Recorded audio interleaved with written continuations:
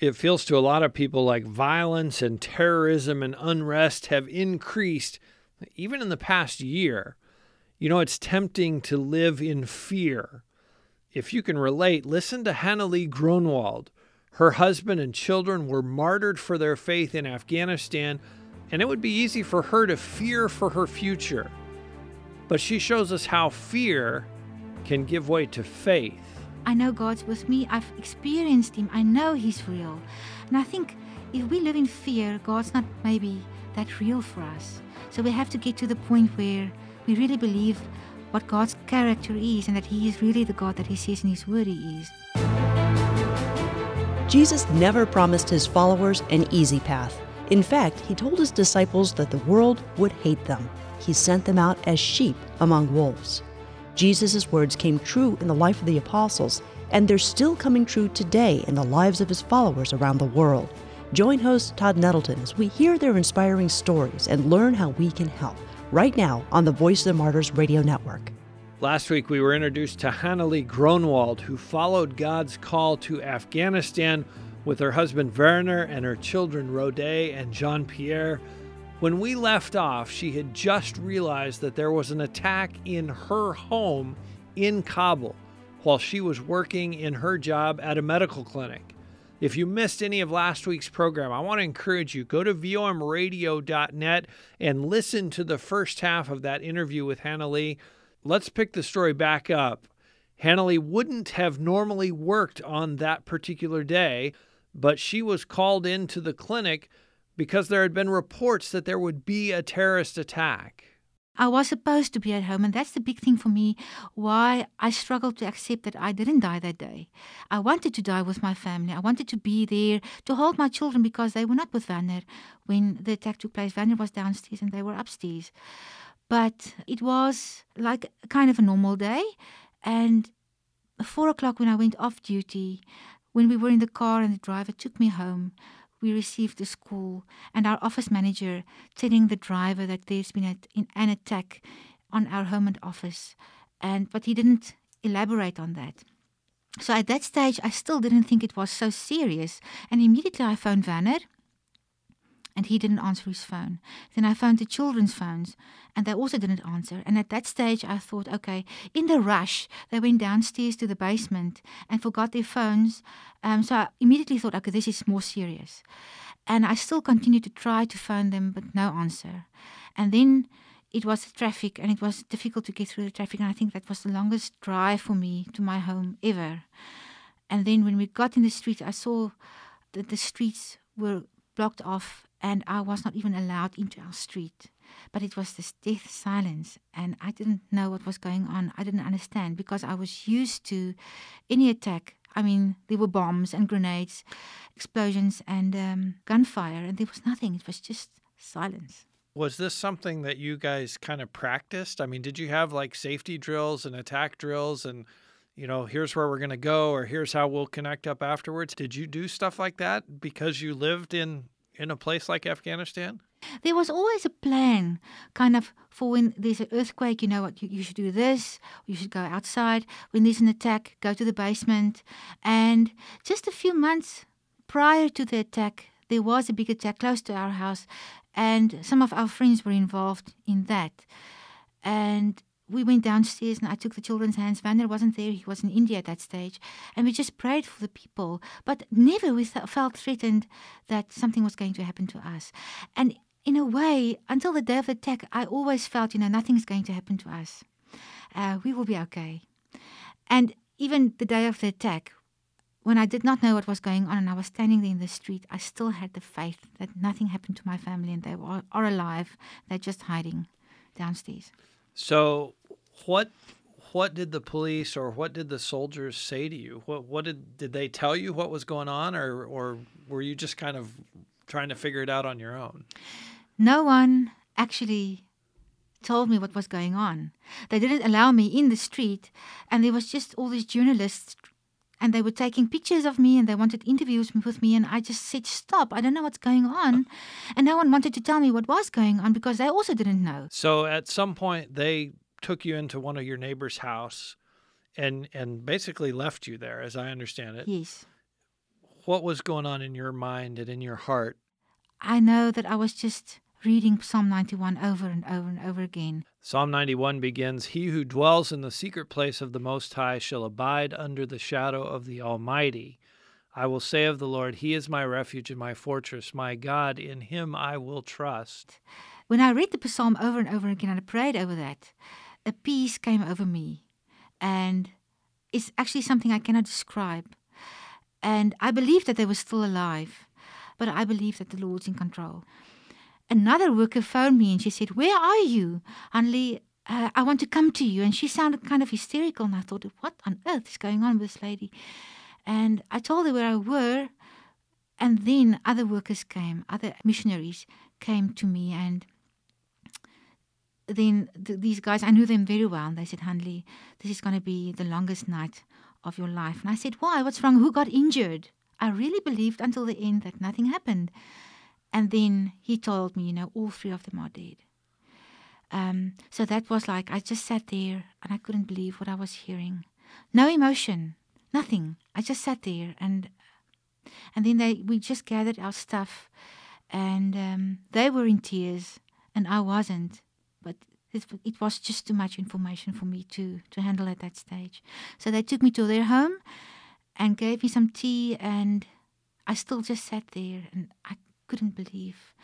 That was surreal. I mean, that's just too huge for any human brain to comprehend. So at what point did it start to dawn on you, I'm a widow, my children have been killed, my husband has been killed? How did that start to sink in? I think through the night I realized actually what was going on. And I cried a bit, but not that much. But I was so overwhelmed because it was not my NGO. And it's dangerous for people to come from abroad and close down the NGO. And I didn't know how to do that. So I just followed. But God had this wonderful thing of people taking the lead and helping me through this. Other missionaries that came and helped me. And we closed down the NGO. We did what was needed to be done. I went to identify the bodies. I went to the house to see whether there was anything that I could retrieve. And there wasn't. One of the things, and for our listeners who are listening, we're speaking with Hannelie Gronwald. Her husband and her children were killed in Afghanistan. As a part of the attack, the Afghan military fired rocket-propelled grenades into your house to fight the attackers. But what ultimately happened is the house burned. Basically, everything inside the house burned, including your documents, your travel documents, your papers, everything, except one thing. Tell us where the fire stopped, because I think this is a little piece of God's hand at work. Yes. The fire stopped in front of John Pierre's room, and the 2 children's bodies were lying in his room. And I've seen the pictures of the rest of the house. It looks like a war zone. I mean, it looks like a fireplace, but his room did not burn. Yes. The fire stopped. Just stopped in front of his room. And it felt to me like Daniel in the fiery furnace, and God really wanted to protect their bodies for me to take home to South Africa, to repatriate, and for them to be buried in South Africa. And I think of that as one of God's blessings to you. You had been reading Psalm 91 about safety, and God is my rock, and God is protecting me. Did you ever feel like, wait a minute, God, it says that you're protecting us, and here my family's been killed? Did you ever have that sense of, God, how could you let this happen? I think it's normal for every person to have those questions, but I didn't want to dwell on that. I didn't want to dwell on why, Lord, because you will bleed to death. You will not get the answers.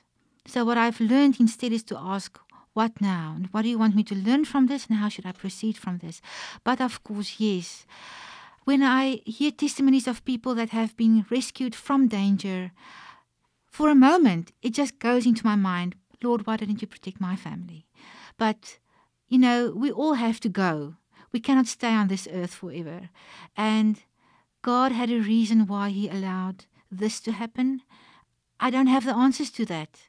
I know it was not in his plan for them to be killed. I know that Satan came and stole my family, but God allowed it for a reason. It's not for me to question that, and I accept that I had to stay behind.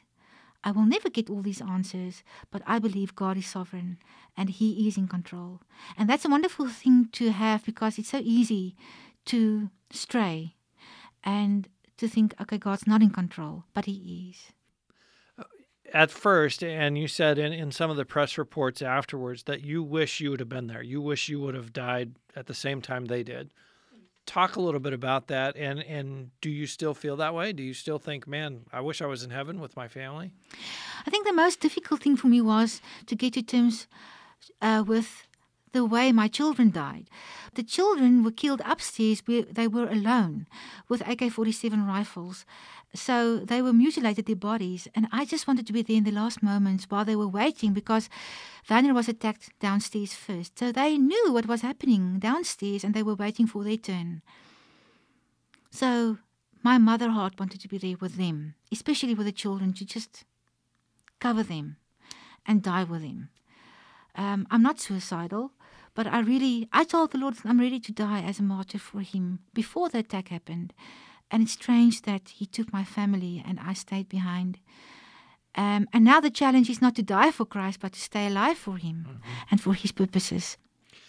Talk about how God carried you through those days. You mentioned in the room as you're reading Psalm 91, you just sensed God's here.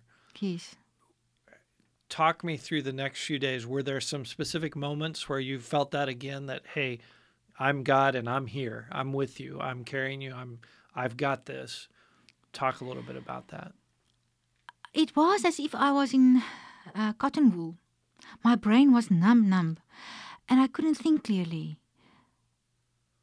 And there was a peace that surpasses all understanding. I was never hysterical. I was never anxious. I just did what was supposed to be done. Did you have anger? I mean, did you feel angry at the Taliban or angry at Afghanistan or hatred for Muslims or any of that, or none? Never. No hatred for Muslims. I really feel sorry for them, because I know they did not know what they were doing. They are living such a lie. You can actually just pray for them. I just see them as being chained, and they're not free. They're not free. And just to pray for them still, so that God will show them the real way to eternal life. I just think of the miracle of that instantaneous forgiveness and love. I'm thinking of some of our listeners who have maybe been through a very hard situation, or someone has hurt them in a deep way. What would you say to them about coming to that point of being able to forgive? Forgiveness is really not just a once-off thing. It is a process. I started with a forgiveness process when I had to embalm my own family, because the Afghan doctors didn't want to do that. And I was afraid that they would decompose. And the Afghan doctors that were with me there, they were amazed that I was standing there calmly and helping them to embalm my family. And I told them, I've forgiven the Taliban because I didn't know what they were doing. In Islam, it's like an eye for an eye and a tooth for a tooth. There's nothing like forgiveness. But if you hang on to unforgiveness, you cling to being the judge of that person. But just by forgiving a person, you release your judgment on the person to God, because God is actually our real judge. I explain it to people like this. If you are clinging to unforgiveness, you are drinking the poison and you're waiting for that person to die. And it's never going to happen, because he's eating at you and not that person. Many times that person doesn't even know that you've got this bitterness towards him or her. So the best thing is just to forgive and give it over to God and just release that person. And as you share, there is a great freedom in that. There's a great freedom of not carrying that with you. In the days afterwards, what's the thing that you remember the most? Back in South Africa, I was totally overwhelmed there as well. with the funeral arrangements and with the media, and everyone just wanted to know what was going on, how I was feeling, church wanting to support me as well. There were just too many people in my life at that stage, and that happened for about a year after the attack. There were just too many people in my life. And I tried to answer every Facebook message, every WhatsApp, every email that was sent, and that consumed my life. In a way, that helped as well, to keep busy and not ponder on all these negative things. But I just wish so much for peace and quiet in my life. What did it mean to you during those days to know that people were praying for you? Because one of the things we always challenge our listeners to do is to pray for Christians who are going through hard times and going through persecution. What did it mean to know I'm being lifted up literally around the world? I don't know if you knew at the time people all over the world are praying for me. Yes, the news reached me, even while being in Afghanistan. And what did that mean? People should never cease to pray when something like this happens, because God, He works when we pray. And this helped me, it sustained me. And just the knowledge of people praying for me helped me through this. And people didn't just pray, they contacted me. As I said, it was overwhelming. But in a way, it helped me to survive. So whenever something like this happens and God puts it on your heart to pray for people, even send them messages, do that. What was the response back home? Especially I'm thinking of the people like your parents who were hesitant when you moved there, or maybe even said, no, don't go there. What was their response when you came home after the attack? It was difficult because I had to face this alone. My parents still have a big problem with this. And in a way, I think they have to forgive us. Although we didn't do wrong, we answered God's calling. But my parents, they lost their only 2 grandchildren. And for them, it's a big thing. So my mom, she still struggles to come to terms with what happened and to forgive. And I have to hear that. Yes, you went, and now we've lost our 2 grandchildren. And that's very hard for me, because I know we've been obedient. But everyone else are really supportive. And my parents were supportive as well. Don't hear me wrong here, but they have issues as well, and they have to deal with this. Mm-hmm. And it's difficult for them. You've talked about the fact that God selected you to stay here. Has He given you some insights as to why, as to what He has for you or what He wants to accomplish through you because you're still here and can share about the story? I just knew from the beginning, I didn't know what God's plan with me was for the future. The only thing that I knew was I had to share my testimony. And that's what I did up to now. And I really believe that it can help people that go through the same thing, just to support them and to give them maybe a little bit of guidance, to sort out the troubles in their lives and to get healing. So I believe God's got a purpose. I want to go back to the medical career, and I've got so many gifts and talents and love that I can still pour out on people.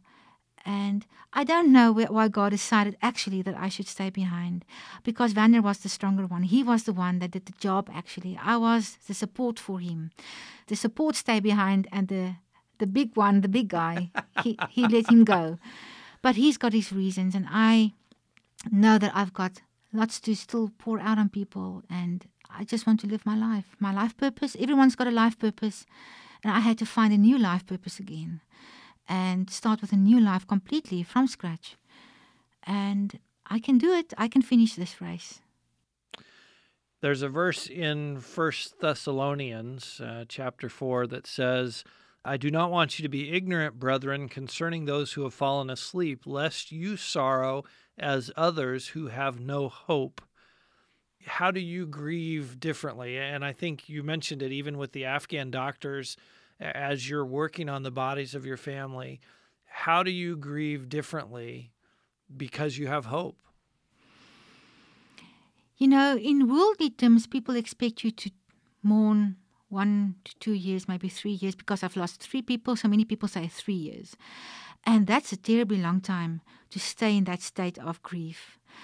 For me, it's a godly grief thing, and God has helped me to be healed. Today I can say that I've been healed, and I believe that I've been healed even before a year after the attack. Yes, the memories will always be there. Sometimes you will cry, but you can carry on with life. So I'm grieving differently in the fact that I didn't crumble. I didn't go and sit in the corner and feel sorry for myself. You have to be cautious that doesn't happen to you, that you don't cling to death.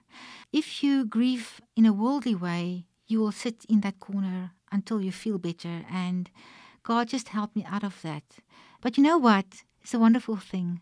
I've just lost contact with them. I'll see them again. This life is not all there is. We just lost contact for a little while, and I will see them again soon. And I think if you have got that eternal perspective that we are not going to live forever, no one on this earth is going to live forever. We have to go sometime.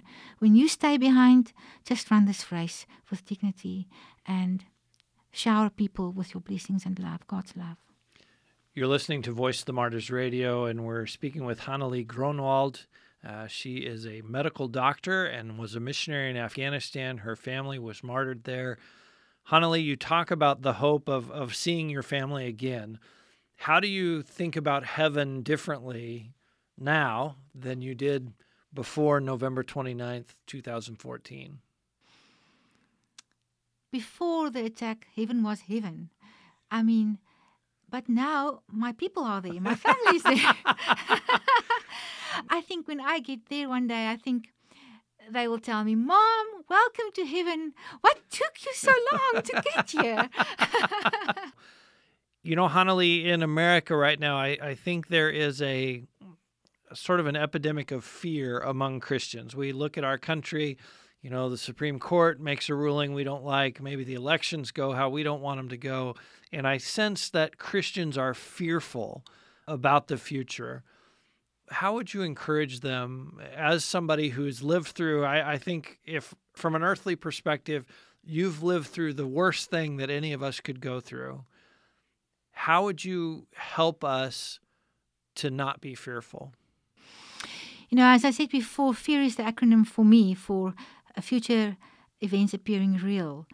And what I can say today is, you know, if you really believe in God and His character, that He's a loving God and that He is your helper and your provider, He will not just create us and just dump us on earth and say, okay, now you have to live your own life and make your own thing.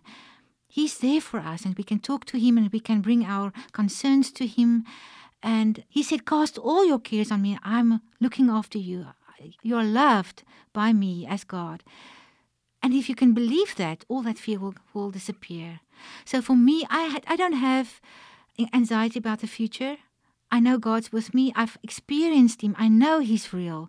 And I think if we live in fear, God's not maybe that real for us. So we have to get to the point where we really believe what God's character is and that He is really the God that He says in His word He is. And also, we can live victorious if we know what God thinks about us, that we are His children, and that we are saints, and that we are anointed and walking in His favor. He's full of joy about His children. So I think if you have that perspective of who God really is and what He thinks about us, and that He will never dump us, and all His promises are true in the Word, that He's there for us. He said, don't worry about what you're going to eat or drink. That's tomorrow. That's the things that worldly people are concerned about. Seek ye first the kingdom of God. And so I live for God's kingdom, and I know I don't have to worry about anything. And all these things will be added to it. Those That's things right. come afterwards. Hannelie, one more question, and I thank you for your gracefulness in sharing your story with us.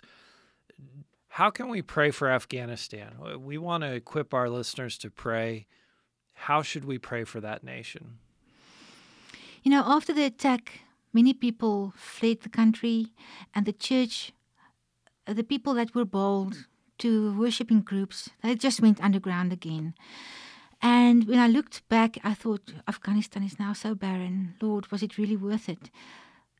And I think while we can pray, I hear that there are many people coming to the Lord now, many new believers. And we can just pray that the Lord will really use the martyrs' blood. Not just my family, but all the martyrs' blood that has flown before. to bring in the harvest, because that's a seed for the church. And that the church will just rise again from the ashes and, bring forth a harvest.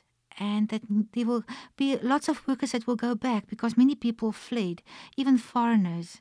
They left the country, that people will go back again, and that there will be people that will equip others to just build the church.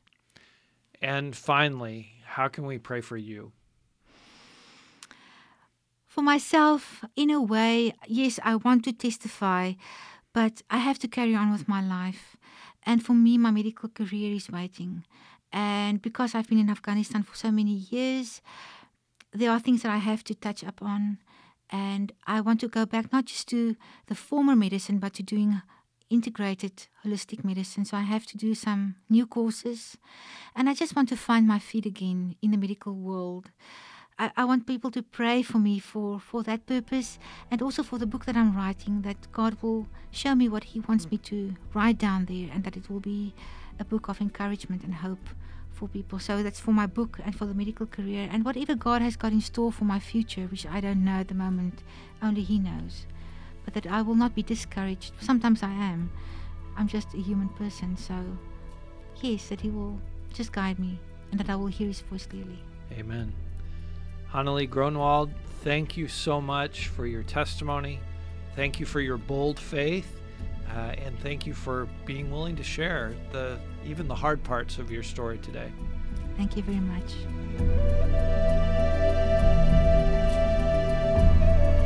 Hannelie Gronwald has been giving a very honest account of a grieving wife and mother after her family was martyred in Afghanistan. But you can hear that she grieved with hope, knowing and believing that God has a good plan. And now she's embracing God's will for the next chapter in her life. I think Hannelie's perspective is so important for all of us to hear. We may live in a very different place than Kabul, Afghanistan. Most of us do. But each of us is called to do what this dear sister Hannelie has done. To say, Lord, You're in control. I trust Your plan, and I'm here to serve You, even if the circumstances are not what I would have chosen, even if they're not what I asked for. I'm here to serve. This is the kind of story that will challenge us, both you and me, to surrender everything to the Lord again, to put it on the altar again. Lord, You're in charge. I want to serve You. I want to share a little different way of telling Hannelie's story by giving you a copy of the Hannelie video that Voice of the Martyrs produced for the International Day of Prayer for the Persecuted Church this year. If you come to vomradio.net, we will send you a copy of the DVD for free. We'll also link you to the place where you can download the video. This is just a short 5-minute video. It's perfect to share in your Sunday school class, to share with your small group Bible study, to share with your whole church congregation, to kind of remind them of our family that's suffering for their faith in Christ, our family that's willing to sacrifice for their faith, and to remind them to pray for those brothers and sisters. We're going to do that if you'll come to vomradio.net. Again, you can get that video on DVD. You can download it. We'll give you instructions at our website, vomradio.net. Next week, we're going to hear some of what God is doing in the country of Tunisia in North Africa. And along the way, you're going to get a better understanding of how to effectively speak to Muslims about your faith in Jesus Christ.